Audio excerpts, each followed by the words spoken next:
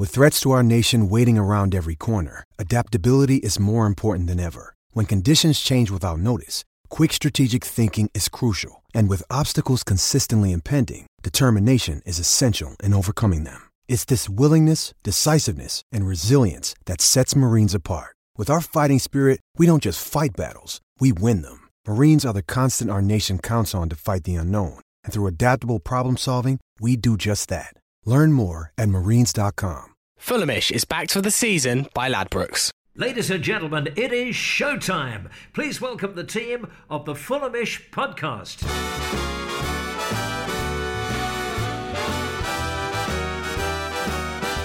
Hello listeners, I can fully confirm for you that this season is 100% over and finished.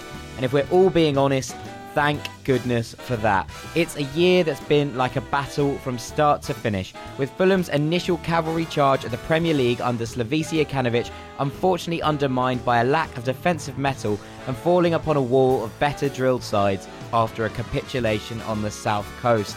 A follow-up attempt from Italian Field Marshal Claudio Ranieri was badly mismanaged after a Roman refused to actually look at which of his troops were good at what, instead resolutely sticking with his defensive strategies even when it became clear that they were very much not working. And a late resurgence from Warrior captain Scott Parker was not enough, with the damage already done. The Toon Army stuck a blade through what was left of Fulham's pride on Saturday, and tonight we'll take a look at the wreckage and see if there's anything left to salvage. My name is Jack Collins and I'll be your host this evening, ready to wade through the spoils of war to give you the breakdown like a West London John Milton. This season was very much paradise lost. And joining me are two seasoned, weathered battle analysts as always.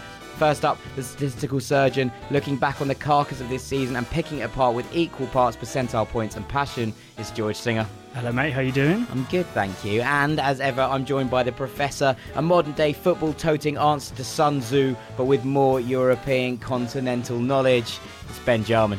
Hi Jack, I don't know how I feel about being described as seasoned in the first and weathered. Yeah. I think we're all a bit Not seasoned and weathered looking after. that Well, but this season I feel has taken kind of the metal and the shine of all of us, if we're being perfectly honest. Yeah, I've grown a couple of wrinkles in my forehead. I've got my first grey hairs coming through as well. This is what you've done to us, Fulham. This is where we are. That show with Nick McNeil that's done that. Right, Jums, let's have some 3-word reviews. Okay, cool. We've got loads of them this week because, as usual, when we lose, we get loads of these. Yeah, it's good, isn't it? Thanks, everyone. Yeah, cheers, guys. Sticking Thanks with for us. compounding our misery. Yeah. We will start with a big friend of the pod. We'll start with Richard Bamber, a.k.a. Soul Bamber, who said, review, regroup, return. And then another friend of the pod, Tom Greatrix, who said, on the beach, with a couple of nice emojis. We had a lot along the lines of Hallelujah, it's over, from David Kettlehake. And I think the final one, which suits it all, is from Reece Benjamin. And he says, thank you, next. Thank you, next. Very good. Anything to get an Ariana Grande reference in, I think, is probably a good thing in general. Right, just before we get going, this is a call to download the Ladbrokes app and play 1, 2, 3. As you know, Fulhamish is back for this season by Ladbrokes. 1, 2, 3 is a free game where you have to project 3 correct Premier League scores, get all 3 right and win £100, get just 1 right and win a free £2 bet, and 2 correct for a free £5 bet. I imagine this will start again next season, but terms and conditions do apply. Right. Toon Army, Newcastle. Someone described this on Twitter, and I'm really sorry I haven't worked out who it is, as the most even 4-0 they've ever seen. That's Billy Murphy who said that. Well, there we are. Thanks, Billy. Was that your kind of take on it too, Joms? Yeah, I think it was actually. If you look at all the stats and the way that we played, it was actually a fairly even game from both sides. And I think this whole result and the way that we are saying it's a very even game by 2 evenly contested sides, but yet one of them has won 4-0, I think is probably a testament to how our season's gone, in that we are such a naive club and a group of players at the moment, in that they get tricked into buying little movements from other players. They get caught in behind often, and I think it's just naivety and a complete lack of experience from most of our players at that Premier League level. You'd hope 38 games in there it might change, but obviously not. George, this was going to be my next point. Is that just a sum up of the season, that we played all right, probably matched them just about, goal for word for word, game for game, and managed to lose 4-0? Is that it? That's how it feels. I mean, if you look at the shot numbers and the expected numbers, which I I tweeted out earlier today, I think we had pretty much even amount of shots, something like 14 each, and expected goals wise, I mean, it was again about 1.5 expected goals each. So just looking at those shot numbers, you would have assumed it was a pretty even game. But clearly Newcastle put their shots away pretty well. It's really disappointing when you go back and watch all those goals, because looking at all of them, they're all either individual mistakes or pieces which could have been picked up by better coaching. They're all, watching all of them back, you don't look at any of them and think, there's nothing we could do about that. They're all very preventable goals, and that's just what we've seen throughout the season. One thing I'd like to ask you, George, is you quite often look at the stats, etc., but have you had a chance to have a look at the average shot positions for Fulham over the last few games? Because I've seen your tweets, and a lot of our shots are coming from outside the box and from range, which suggests that something needs to change. And also, you produced a very nice passing wagon wheel from every single player for the last game, and there's a worrying trend that every single player passes inwards. Yes, so I guess on the first piece, throughout the season, it seems to have varied a bit, and I think Schürrle was one of the worst ones for this, just popping shots from outside the box. And I think it's hard to tell whether Fulham shoot outside the box more than other teams. I haven't seen anything to suggest they particularly do. At the end of the day, it's finding the balance between a long shot in the right situation can be the right thing to do. I mean, look at someone like Vincent Kompany the other day. He had plenty of space. That was definitely the wrong thing to do. I was having this discussion the other day. I know it goes in, but it's your centre back from there, and they said it on the commentary at the time. They were like, if you were going to give the ball to anyone to shoot in that space, they would have handed the ball to Vincent Kompany and gone, go on then. I reckon even Edison, you'd probably be like, no, I don't fancy it. He can hit an absolute bullet. Whereas you're not expecting that from Kompany. True, but then again, any player, any professional player who's given that much space, given momentum to drive forward, he's heading in the right direction. He's given plenty of space. Those are the right opportunities to have a pop a goal. We've seen a mix of shooting, and I think it's, as we've seen, kind of moving onto the wagon wheel, which showed that Mitrovic very few passes, and it's quite often we see that he gets a bit isolated, can drop back and go for those shots from deeper, which I don't think he's necessarily relatively bad at that, but normally if you have a shot from outside the box, it's about 5% chance of going in max. But yeah, moving on to the other piece, so the wagon wheels and how players are passing. I mean, to me, it shows it's a lot of crosses coming in from our fullbacks, and you especially see centre backs quite often will pass outwards to the fullbacks. That seems to be a really common play. Centre backs out to fullbacks who will push up and cross in. I think probably what it's shown in this game and the other game as well is sometimes our fullbacks our wingers do get a little bit isolated, and you're seeing very different types of wingers. You're seeing Bubble coming in, playing a really central role and almost playing like a playmaker, and some of the other wingers like Sessegnon pushed far further out. So I think it depends on the players that we've got there, but it feels like we do need to find a bit more of a balance to bring the strikers into the game a bit more. I want to talk about the game a little bit, but on the whole, I think that this is just a summary of the season. We're going to do a full season review at a later date, but it feels almost like such an elegy almost for exactly what this year's been about. We were okay without being particularly incisive at any really given point. We probably didn't really look like we were about to score for the majority of the game. And while, the XGs weren't too far away, you always felt that Newcastle had a goal in them. There was a mistake in Fulham, and so it proved. So it's kind of one of those ones where, does this feel like an opportunity where we need to just sit down, regroup, and work out what we need? And if so, I think that's maybe where we go next, is where do this Fulham side need to regroup in order to mount a successful bid in the Championship next season? Ben, I'm going to go to you first. For me, I think George's wagon wheel has pushed home a few home truths to me personally, because I thought that perhaps our wingers were one of our best areas. But what's become painstakingly obvious is that actually we need some wingers with a lot of pace that offer a lot of aggression to get in behind, like we had under Slavisa. And I get that the style of plays differ, and that the platform of which you play is differ. The Premier League is hugely different from the Championship. But I believe that had we had more pace in the team and more of an ability to switch our style of play or be more imaginative in our style of play, then we would have been far better off this year. I think also George's wagon wheel, we'll have to get you to share it out on Fulhamish, George, because it doesn't make any sense if we just talk about wagon wheels all the time. People start getting hungry. It's just that it's like we always pass inside. We're such a telegraphed, predictable team that I think we need some more creativity in that midfield. We clearly need pace and aggression out wide, and the centre halves need to change as well. Something that's become very obvious to me is how much we relied on Ryan Fredericks' bursts down the right last season. And I know it's a championship, it's a different league, and you can get away with different things a little bit more. But it's become very obvious that we don't have that anymore, and that kind of flying fullback that's obviously so key to the way that Fulham are trying to play.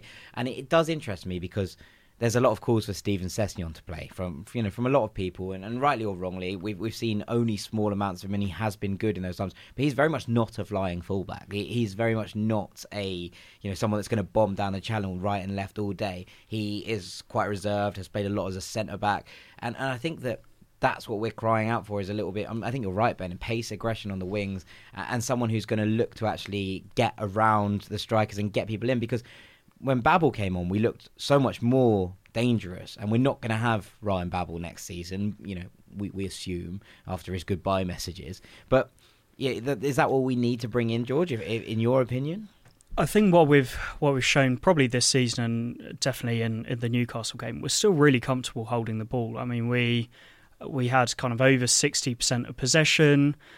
We're really comfortable by slow build-ups, passing it through the defence, through the midfield. Tom Kearney, I quite like him in his more advanced role. I think he's doing better up there. But for Tom Kearney really to be at his best, he needs outlets. And I think you're exactly right. A couple of things we're missing are the kind of players like Fredericks, who we saw so many times during our promotion run. A through ball to him, he'd do a low cross cut inside for the right player to be there at the right time, who more often than not was Steffi Hansen. And it feels like with the personnel we've moved to, we've lost a few of our attacking options. It feels like the team don't really know the best way to craft and create attack. And I think a fair portion of that blame has to go to different managers. If we'd had stuck with not necessarily the same manager, but the same style of football throughout the season, the players would have had time to learn, time to adapt, time to really build in a style of play and work out how you create attacks with that.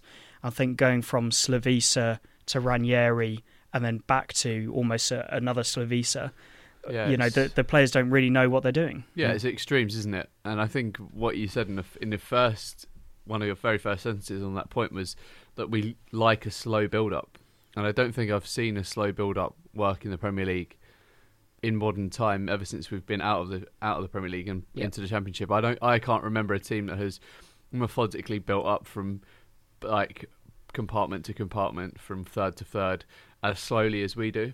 And I think it just allows so many teams just to set up and then counter high and wide. And we've seen it 38 games this season that teams just do exactly the same over and over again. Is that something to worry about? Because, I've been thinking similarly in that I think we can go down to the Championship and play like that. I think we can play more methodically. We can work our way, because we've got technically quality players, we'll be able to work our way around teams, especially if the majority of this core group stay where they are. The problem is that if we get promoted doing that again, are we going to be in exactly the same position when we go up? You can stick to that as a core philosophy, and you can stick to that as passing football, but you need to adapt it and you need to be realistic. And I think that's something we really struggle to do. And I feel that's a bit of a naivety from the people at the top of the club, just thinking you could play the same way and create the same output. And I think we saw we could use the same amount of possession. We consistently saw 50-60% possession, but we really struggled to create the chances.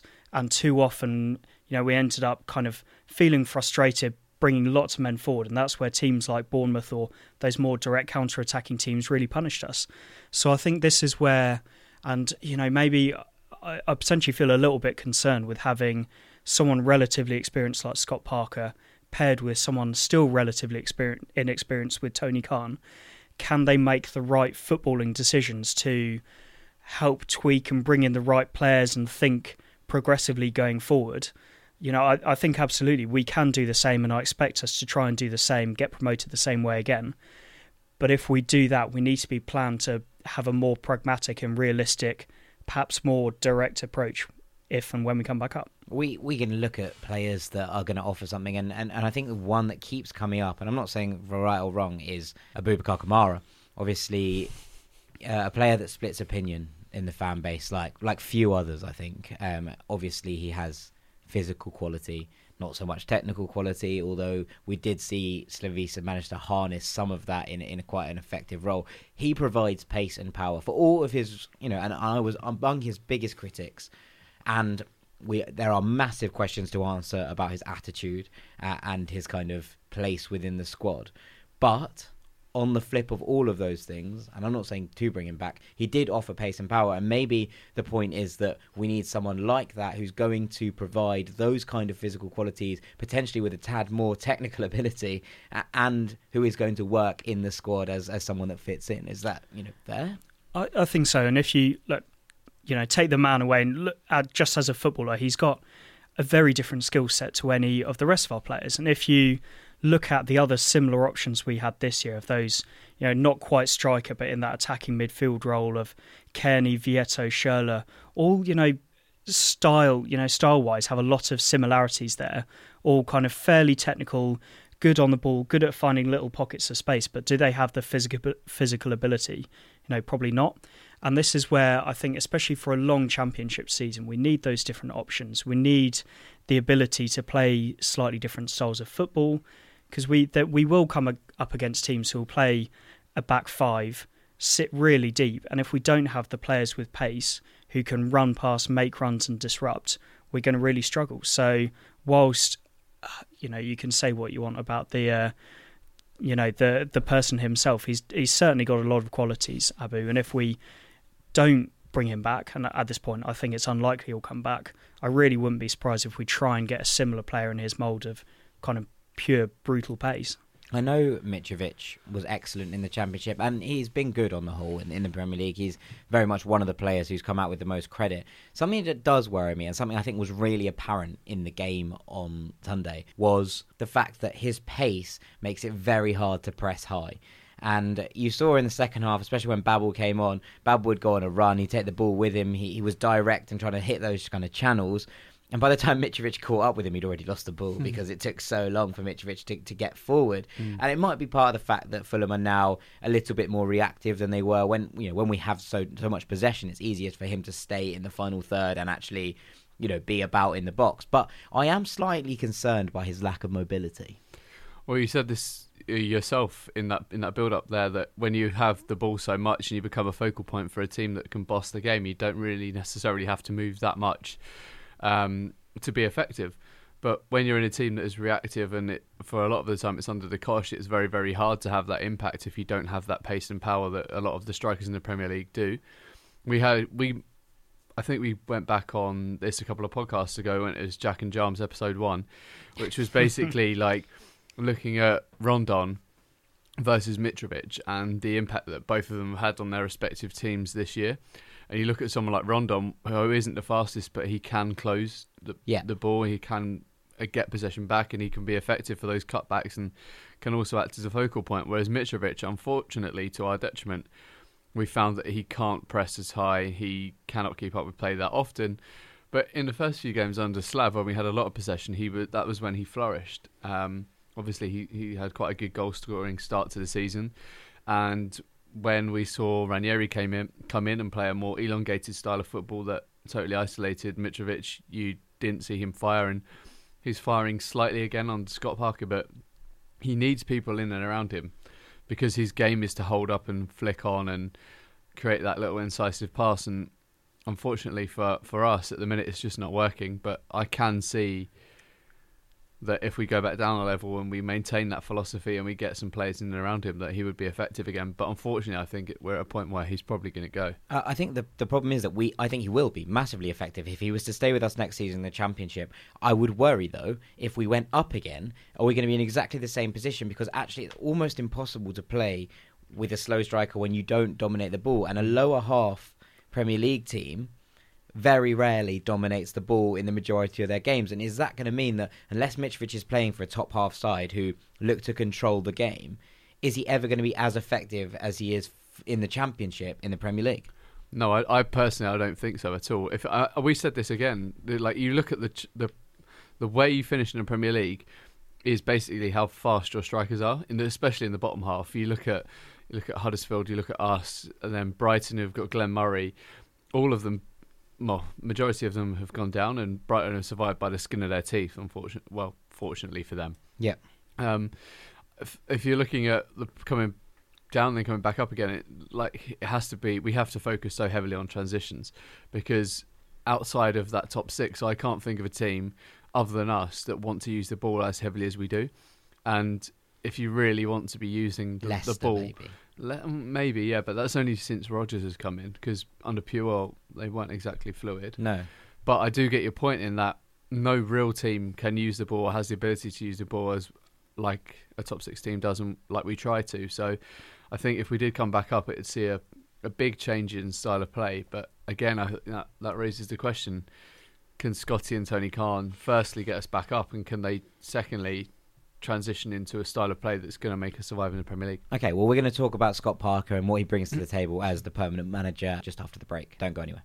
Fulhamish has teamed up once again with Beer 52 to offer you guys a free crate of craft beer. Just go to beer52.com/Fulham, and all you need to do is pay the postage and packaging, which is $5.95, and you get a free crate of 8 delicious craft beers from all around the world. There's no minimum commitment.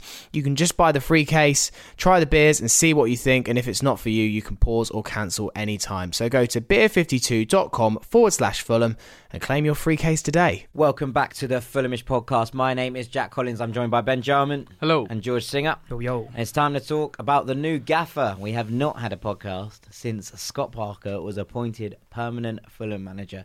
I'd like to get your kind of initial thoughts. Were you, pleased, somewhere in the middle, disappointed with what we've done, Ben? For me, it's like I was really pleased to see Scotty being named manager of Fulham on a permanent basis. I think the thing that intrigues me most is the contract length. I think for me this is a clear indication that Tony and Shahid are a little bit wary of maybe getting their fingers burnt on another manager on a slightly longer contract. So I think it's also given them a chance to, if, God forbid, that next season doesn't start in a manner that we need it to, that unfortunately Scott can walk. But I think we've seen enough from him in these past handful of games to basically understand that Parker's trying to implement a philosophy and a playing style, and more importantly an identity back into Fulham, where it was eroded under a certain Italian who cannot be named on this podcast ever again. So I think there are huge benefits to appointing Scotty. A lot of the players massively in support of him. We saw that all across social media, and I think they'll want to work for him. Obviously there does become a point where it becomes a bit of the Ole Gunnar Solskjaer about it. When does it stop becoming a motivational tool, and when does it start becoming a point where players are actually looking for insights and how to win games? So I'm pretty sure that Scotty's got it in his locker to provide enough in-depth analysis, because we've seen it before as a good coach at all levels. So I'm really happy with the appointment. Just can never get too carried away when something like this happens, when you get an inexperienced manager in a very tough league. George, what was your kind of thoughts on it? Yeah, I mean, somewhere in the middle probably for me. I think the bits that I really like, he's talking a lot about philosophy, which is something we've discussed many times here before, and something, unfortunately we definitely lost after, he who must not be named. And I think obviously coming in as a coach and working his way up slowly, obviously he's clearly got a good working relationship with the Khans, which I think is important, because, over time and time again, we heard of these clashes between Slavisa and Tony, and, who were the right players to sign and who weren't. So I'm really hoping going forward these guys are going to be on the same page and working together. I mean, my concern is just his lack of experience, and I think already, it's maybe harsh to jump on his back straight away, but some of the goals we conceded against Newcastle, a few set-piece goals, which are really disappointing to see. Like the first Shelvey's goal, he was in acres of space and he was inside the box. Like that's something that if you're a high-quality coach who really knows what they're doing, you wouldn't see that under them. And we saw it again with Cher, who came in for his header pretty much unmarked. That screams of kind of, the inexperience of a head coach who could, more experienced guy could pick that up and work on that. Or just bad defending, which is something we've been guilty of all season under 3 coaches, one of which was known for his exceptional defensive nous. Yeah, and I think the goals we conceded, there was a mix of bad defending, like the second one where Cyrus Christie kind of fell over, really. It was really poor defending from him. But the first and the third goal particularly, that didn't really feel like bad defending. That felt like the players weren't instructed to be in the right positions. And I think that's where Scott has got to, really quickly look and try and plug those gaps. Because if you make a few of those mistakes in the Championship, drop points quickly, it's really difficult to make your way back up. It's the consistency, isn't it? To survive at football at any level, especially the top 2 levels, you have to be consistent. We've seen 3 exemplary performances from Scott where in every single one of them he identified a weak point of the opposition and went for it. The Everton game, he went for Jagielka. At the Bournemouth game, he realised that their fullbacks went up quite high and that their midfield can be at times very easy to play through, so he sort of crowded them out. But there are games, like you say, on the Newcastle one, where players aren't where they need to be, and it's that consistency that he needs to bring to his managerial style. Either he needs to expand his backroom staff a little bit more, or he needs to scout harder. But yeah, he just needs to bring that consistency back. I like the fact that he's brought in the coach from Tottenham under-18s with him, Matt Wells. Released Alfie. Unbelievable. Sorry, Alf, we're big fans. But, it seems to be that he's building a team there that's young, dynamic. They've still got an old hand in Stuart Gray there. His role at the club, no one's ever really defined, if we're being perfectly honest. But defensive guru, he seems to have added something back. And look, I don't know about Stuart Gray's character, and I don't know about him, and really, there's a lot about what went on in the summer that confuses me as to why he ended up leaving. But he's back now for better or for worse, and it seems to have done something in relation to the first team squad. I think that having brought in kind of young, dynamic people around him, you'd hope that Fulham are looking to put in some sort of, long-term plan. If this comes off, then, we could be looking at a manager that could do a serious stint at Fulham. And if you look at someone like Eddie Howe, I was going to say it'd be lovely if he Bournemouth, was Eddie Howe. If you had, if you get someone like that, then suddenly you've got, they both have that kind of geography teacher vibe. We're all in. But I wrote an article on this last week, as you know. It's called Parker Better, Faster, Stronger, which I was really pleased with. Good name, very good name. And it talks about the ups and downs of this. And in the ups bits, I basically put on first of all, he got rid of the Parker curse, which was really starting to worry people, I think. And I was like, once you get into people worrying about superstitions, you're never in a really particularly good place. The players seem to like him. All the players have spoken out, including people like Ryan Babel, who've obviously had long careers. And he was like, I'm sure that your philosophy is going to get better and better, which is a good sign, I think, on the whole. He seems to have a good rapport with the group of lads and if he can convince people, like if part of Kearney staying, for example, was that he was convinced that Scotty was going to get the job full time. Part of why Steph Johansson's contract has been triggered, I imagine, is that Scott has spoken to him and been like, I want you to be part of this squad next season. He seems to have a really good relationship with Anguissa, which is something I noticed, and he always goes to him. He's almost the first player he always goes to in the end of every game, and I think that's a good thing because I think Anguissa could be a real core of our side next season. And he's learned under a lot of managers. This is so obviously in terms of who he's coached under. You've got Pochettino, Jokanovic, and Ranieri, who are 3 quite different managers in many regards, but 2 of which are attacking 4-3-3 players, and someone else who's Ranieri, who should have coached him at least nothing but defensive nous. And you did see when Ranieri left, the players were like, it wasn't working, but you've made me a better player. And I think that's kind of something that we often forget in the kind of furore of how bad it ended, that a lot of those players came out and were like, I did learn, it just wasn't right. And but also he played under Mourinho, Villas-Boas, Capello, Hodgson, Kerbishley. There's a lot of managers there with a lot of different styles, and he would have picked up things from all of those. And there was a really good interview on Sky with Jamie Redknapp where he went through the different managers he's worked under and what they'd all taught him about being a manager. And I think that kind of thing's important.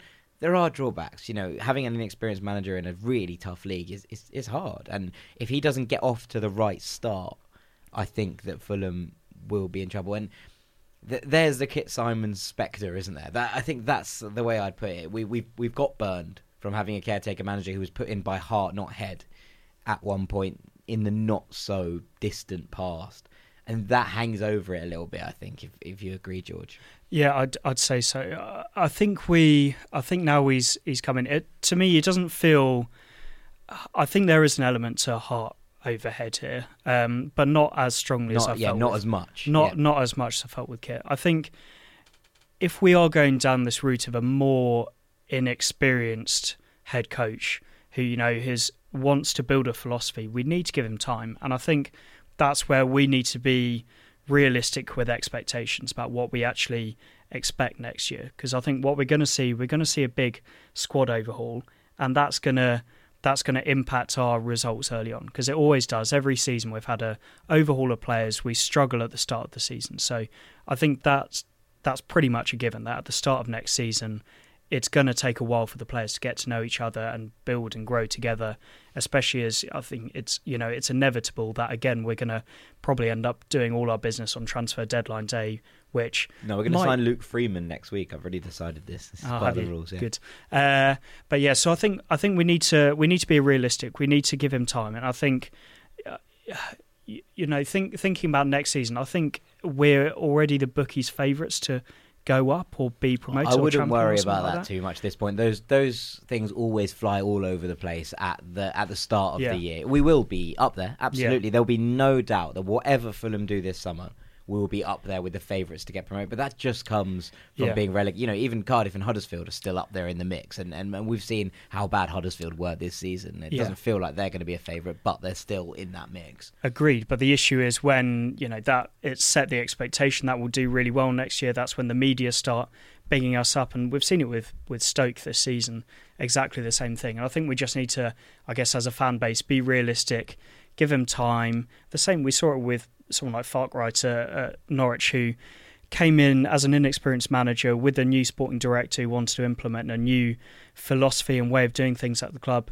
It took a couple of seasons, and I think we need to, as long as we're not in any immediate danger of going down from the Championship, which I think will be very unlikely, I think we need to give this season to, give him the season to start to employ what he wants to do, and then look at pushing on for promotion the season after. Absolutely. That's how I realistically think. I think that there's something in the fact that even though Norwich didn't do brilliantly last season, you could tell that something was happening there. You could tell that, that they were building a different type of kind of club that had come before. And you remember the last time Norwich got promoted, they had Cameron Jerome up front, and they were very much a just get the ball in the box and try and do the business kind of thing. And they had a very creative player in Wes Hoolahan and Cameron Jerome, and they basically did it by themselves.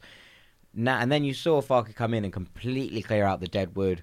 It didn't go that well, but I remember them taking Chelsea to penalties in the League Cup quarters, I think, last year. They went and did a couple of things that you were like, okay, maybe there's something nice going on. And then they sold their best player. And you were like, oh, that's weird. But they've brought brilliantly. You look at someone like Emi Buendia, who came in there to wear that 10 shirt that James Maddison vacated. And he came in and was an absolute nobody. No one had heard of him. He came from the Spanish second division, if I'm not mistaken. Yeah, from Getafe, but yeah. He had been out on loan potentially. Yep. And they, and that's the kind of thing that Stuart Webber there, who is their director of football, is brilliant, but he's also a believer in a statistical based model that brings in clever players from different countries and mixes that with some homegrown talent as well to make a success. And I think that if you can look at something like that and that Norwich model and go, I like that, you should be able to then buy into the idea that a statistical model for buying players is a sensible thing. I do agree, and I think we all, certainly us three, agree with that, and probably a large proportion of the Fulham fan base do as well. I think the only thing you've got to kind of keep in mind maybe is that Stuart Webber's the kind of person who's done that before. He's experienced. He's doing things the right way, but he also very much knows what he's doing. I think, honestly, my personal opinion is in the Championship, with someone doing that role with a lack of experience like Tony has, just by running your club in the right way and in a fairly smart way, that's enough for you to get promoted up the Championship. But it's not enough to actually drive forward and break into the Premier League midfield. I think we're doing things in the right way, but I do worry about the lack of football knowledge in someone like Tony's role. And that's where maybe you'd want to think about boosting that a bit, and hopefully the Cons have learned their lesson a bit there, because that it does concern me a little bit how we might be bringing, you know, lots of potential of players in. However, it always feels a bit weird when they all try to come together. It doesn't always feel like there's a system. I get what you're saying. I do think, though, that on the whole, if you look at there's been 3 big transfer windows since Tony Khan took over recruitment from Mike Rigg. The first year after he took over recruitment, we got to the playoff, you know, semis, and we did end up short, but not by much. The second year we got promoted, and this year's been a bit of a mess, agreed. But we've also had some pretty horrid luck in some regards. You know, Mawson, who was brought in to be the benchmark of that defence, has basically missed the entire season. We didn't get that. You know, you could see what they were trying to do by bringing in Mawson and Chambers, who'd been so successful for under-21 level at England. You know, that was a sensible strategy as far as I'm concerned, in that you can't obviously import a whole new defence. But if you had 2 centre-backs who knew each other's game and could play with each other and had done so before, that did make sense to me. I think we lacked a little bit recruitment-wise in bringing in, you know, a pure defensive midfielder and not bringing in Anguissa instead, who was obviously an 8. That showed a little bit of naivety, but on the whole, I was, you know, okay with the transfer window. And I think that the players we brought in who actually had Premier League experience, in Mawson, in, you know, Tim Fosu-Mensah, those are the players that are really disappointed. Obviously, Mawson's hasn't been completely his fault, but actually the one in Anguissa, obviously, when he was then put into his proper position, I think is going to be an excellent player, and I fully do believe that if he stays with the club, you know, and the player we were all really excited about was John Serry, and he's, you know, been a bit of a letdown in many regards. I don't think, you know, maybe he got his full chance under Ranieri and probably wasn't played in his best role, but on the whole, like, the majority of those transfers have been okay. You know, it's Andre Schürrle, the big names who had Premier League experience, who have actually let us down. It hasn't been the people brought in for a snippet or the people brought in from a kind of nowhere that have really let us down. And I think that's the strange thing about the model, because if you look at it like that, it's kind of worked. In a roundabout way, yeah. I'd like to argue your point in the build-up where you said that he's had 3 very good years where he's produced good transfers. But if you actually think back to that second season, where the one where we actually got promoted last year, that summer window was not good. There were a lot of players in there who haven't exactly stuck. And he was rescued by some very inspirational, I suppose, signings in Mitrovic, who hit the ground running, having 12 goals and 17 appearances for us. Matty Targett, who was absolutely unbelievable for us at left back, gave us some excellent width, excellent balance, and some much needed defensive nous after Scott Malone had graced that left hand side, and we were in such a hole with Sessegnon. Yeah, a lot of players he had signed in that window hadn't gone down well. I think for me, Tony has a lot of potential, like a lot of our players do, but he needs someone to guide him, and unfortunately, I don't feel like he's in a position where he wants someone else to help him. I think for every single unearthing of someone like Anguissa, there is a player like Mollo who's equally capable of rocking up to Craven Cottage and not producing the goods that we expect him to. I think if we touch back on your point, George, earlier about him having a working relationship with Scott Parker, and if their relationship is close and they can look together to be building the club in the way that we want, then surely that's a person who has the football nous and the football knowledge. Look, there's one thing having Jokanovic, who was very stubborn, very hot-headed in many regards, and often blew his top about lots of things. Whereas if Parker goes in there and goes, look, this is what I need, I'm quite happy to work within the confines of the system, but this is what I need and why, is that not going to build that relationship and that knowledge base further? I think that helps. And I think if you look at all the signings that Tony's made in isolation, I think there's a lot of players there who've come in with really good potential. And, you know, Mitrovic is a great example. Anguissa is a great example.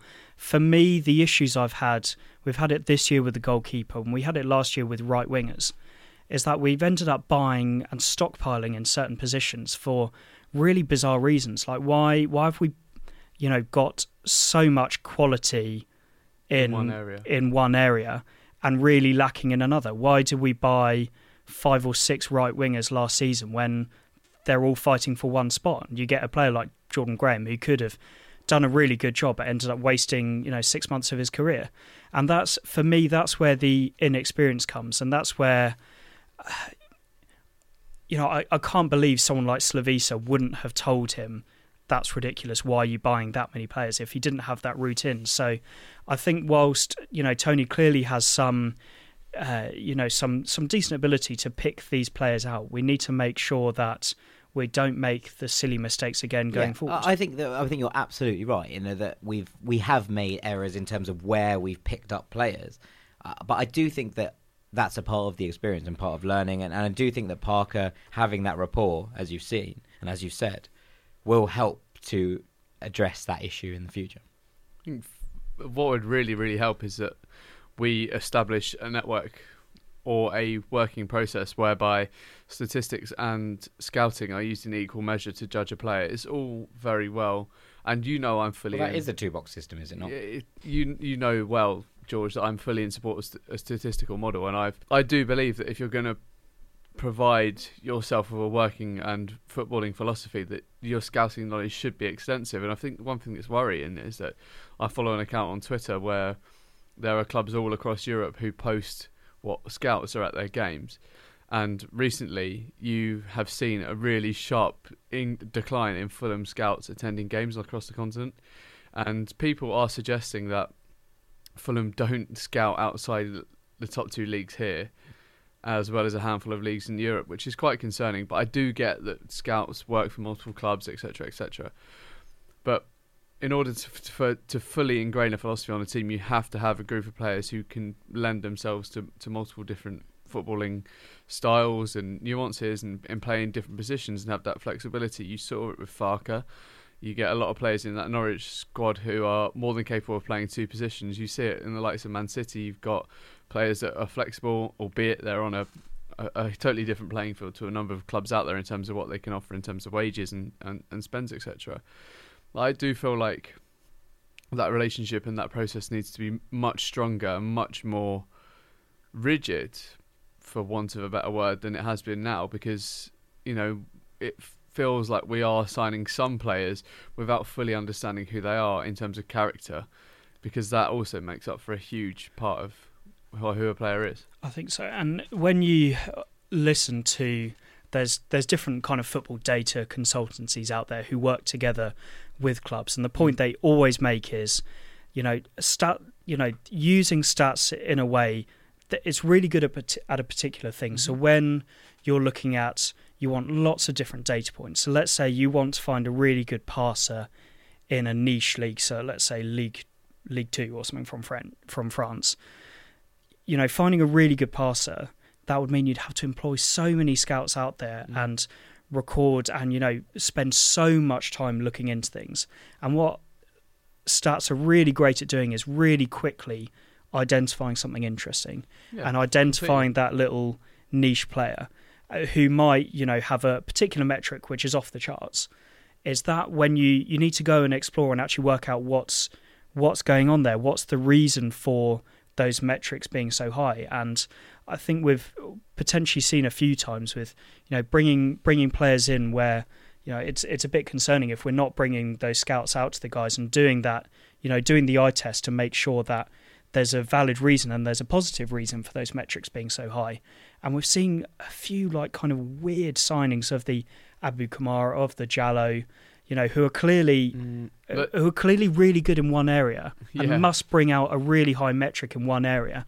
Well, but if you don't actually go and watch them and get the context behind why they're particularly good in that area and work out if that actually would be of benefit to your team, exactly, not much value. I think that's my point underlined, and you've emphasised it more there. You need to properly scout a player to understand what he's going to bring. The Jallo one, I think, from looking at his stats when we signed him, the reason they did sign him was because of aerial duels. But if you would have looked at him as a scout, you would realise that his distribution is not great and he's really slow and he gets turned loads. I think I do beg to differ. I do believe that the reason we signed him was that he was a ball playing centre back, in that he was. You can't pass it. Well, his passing rate was his passing statistics, but I think that goes to show Like maybe it's not true, but his passing statistics were good. They were good signing when Jordan we Graham him. to a 12-month loan deal because he completed crosses quite well, but couldn't do anything else. I mean, look, I'm not telling you right or wrong. What I'm saying is that was the reason, because we were a ball-playing unit with a philosophy, and we signed him because he was supposed to fit into that in terms of, look, it didn't work out. It hasn't worked out, and that's fine. Like, sometimes things don't work out. But I do believe that it was all part of the same philosophy, that kind of buy-in to this ball-playing 4-3-3 that we were supposed to... And it all ties back to when Ranieri came in. We basically abandoned that philosophy, and then a load of these players couldn't play any other way because they were brought in because of that playing philosophy. And I think rotating it back to that with Parker does suggest that we should be able to drive more out of the players we've already got, as well as bringing new ones in that fit that system. You hope so. You would hope so. Right, let's get on to some questions, which are sponsored by Putney Pies, the finest pies in all the land. We would recommend you get down there. Still open over the summer, even though there's no games on, so get down to Putney Pies. Well, nice. Right, let's get on to these. David Manning says, who do you think will be our number 1 and number 2 goalkeeper next season? George, I'll start with you. Well, I think from Sergio Rico's tweet earlier, I think that's him pretty much gone, which is a shame. I think he's been a really good signing and done well for us. I think it's unlikely that Fabri's going to stay, so Betts becomes the probably default first choice goalkeeper. It doesn't feel like the priority area to strengthen, especially as we've got someone like Marek Rodak who will be coming back into the system. So to me, that seems like the sensible 1-2 there. Ben, similarly? Yeah, Betts will be the number 1, I think, and then probably Rodak and Norman will fight their place. Third, well, Rodak's been excellent for Rotherham, and their really fans are very, very sad to see him go after he said that he was not going to be going back there next season. So I assume that means that he's going to be brought into the Fulham setup. So there's some rumours that he's going to be our number 2 next year. I would agree with that. Right. Liam Ventum, friend of the pod, says, previously Cess made a point of coming over to the fans and tapping the badge after every game. However, recently he hasn't done this as much. Is that a sign he'll be departing in the summer? And if so, is that the right career move? There's been a couple of questions about Cess and whether his departure now is probably the best thing for everyone. Ben, I'll let you start. I don't think football was as cut and dry as I've not tapped the badge anymore, so I'm off. But no, I do... in terms of, is it the right time for Cess to move on? Obviously, as a Fulham fan, you sit there and you say, of course it isn't. He's still 19 years old. He could give us another year, get his confidence back and really prove to everyone how good of a player he really is. Or what you have to remember from a business point of view, and ultimately Fulham is a business, this is a guy that's in his last year of the contract, who's still got one of the biggest potentials as a young English player that we've got in any of our setups at the moment, and it would be foolish to let him walk for free next season unless we can get him under contract this season or this summer coming. It doesn't look like, and there are absolutely no rumours coming out or any inkling to suggest that he might sign a new contract. No, that one doesn't look like it's on the table at this point. I would likely say that from a business point of view, it's a good thing to capitalise on that big fee we can get for Cess right now, capitalise on that potential. And for Cess, I mean, it depends what club you go to fully justify this move. But the rumour coming out today, and there are some reports that apparently this is nearly a done deal, is that he will be off to Tottenham. And if you're Sessegnon, you are going to potentially be joining a club that's in the final of Europe's premier competition in the Champions League. You have one of the most influential modern-day managers as your head coach, who can teach you to play in a variety of positions. You have some world-class players around you. You have England's captain around you. I mean, yes, you've grown up at Fulham, but you have the chance to play for one of genuinely the top 4 clubs in this nation. I think it might just sway him. Yeah, I think so. Is there something in... George, I think that if we do a deal with Spurs, bear in mind that Scott Parker has just returned to us from Spurs. He's got a lot of their youth set-up players in his head. Do you think we might see someone coming the other way, if not permanently, at least on loan? Someone, we've seen that academy players from the big clubs have really looked to light up the Championship this year. Reece James at Wigan has been an absolute revelation. Wilson, Mount. We've seen all those players go through and actually do really good jobs. Do you think in return we might see a couple coming in from the Spurs academy? I mean, potentially at this point, it's really hard. If we are thinking of doing the deal this early, it's really hard to know at this point what kind of player we'd actually need. Because at the moment, we've got a pretty full squad. It's hard to know who's going to be leaving, where our weak points are going to be. I Carl think Walker-Peters could come and do a job for us. That's where my mind went to first, and I guess that's a place where even at the moment we'd probably do with an upgrade. He seems kind of more of an attacking right back and kind of the maybe in some ways a bit of an opposite to Steven Sess as we mentioned earlier. I think obviously it would be sad to see Ryan go, but I don't think any of us would begrudge it at all. No. It's clear he wanted to play in the Premier League. He did it for a season with Fulham. As long as we get a good amount of money for him, and hopefully I trust the guys at the club to get a good deal for him. As long as we do, whack. Sorry, a fair dink and whack. Absolutely. I think at this point, for me, that's the more important thing, is getting a fair financial reimbursement for him. If we can get a potential youngster on loan who could add a bit of energy to the squad, then all the better. Troy Parrott as a backup. Troy Parrott is the next Robbie Keane. Josh Onoma has dropped off a cliff. Yeah, he's fallen off somewhere. He might be quite nice to reinvigorate his career. Yeah. Oliver Skipp might be quite nice. I think Oliver Skipp is about to break into the Spurs first team. He's been on the bench for all the Champions League games. How can you come out here and say Carl Walker-Peters? No, because Carl Walker-Peters ridicule me. He's third choice right back now, behind Aurier and Trippier. Got 3 assists in one Premier League game. I completely agree with you, and I think he's a very good footballer, but he seems to have fallen down. And Juan Foyth keeps coming on at right back instead of him now. So that suggests to me that maybe Poch doesn't think he's quite ready for the Premier League at Spurs yet. I think it's because Ousmane Dembele absolutely took his pants down in the new camp. I mean, as bad rotations go, that one's a pretty tricky one. Right, Lawrence Craven, this is a great question. If there was one signing you could undo from this season and redo a signing from the season before, who would it be? So someone that we lost that you would have kept, and someone that we signed that you wouldn't have signed. I mean, Fredericks is probably the obvious answer. The obvious answer there. Yeah, no, I think so. I mean, there's part of you thinks that Steph Johansson, maybe should have been part of the squad when we really needed some aggression and fight. Yeah, potentially. I think one signing I would undo is a German World Cup winner. Andre Schürrle, yeah. I'd probably undo him, because I think we could have got much better at that left wing berth had we really focused our attention on it. One player who I'd quite have liked to see him come back is Matty Targett. I would have said Fredericks, but I didn't want to copy your answer. But Fredericks, after that nightmare start against Liverpool in his first ever game for West Ham, has really started to come on again now. And yeah, I think he's had a really good second half of the season for West Ham, and becoming quite a valuable asset. And I think they're really, under the tutelage of Pellegrini, he has really developed defensively into a guy that isn't just using his pace to undo all of his mistakes. He's a guy that can now read the game much better than he previously could, and I think West Ham are utilising his crossing and his pace abilities quite well. Good. Right, last question. This is from J.E. Harknessil, who says, who's at, in fairness, is what funny is Agro Harko. He says, although the season has been very, very ordinary, with a lot going wrong, I would have taken ordinary, I think, mate.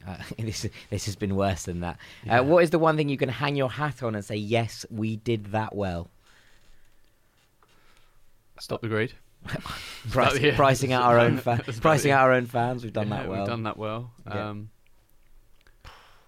Ryan Babel's been a pretty good for a 6-month signing. Yeah, that was a good 6 month signing. That's a really good point. I was going to say Riverside, but that's absolutely not happening anytime soon. Well, yeah, I mean, let's talk about this, because the fact is that we still don't know about season ticket prices. There are more and more rumours every day that Fulham are off to Loftus Road, and that terrifies me a bit.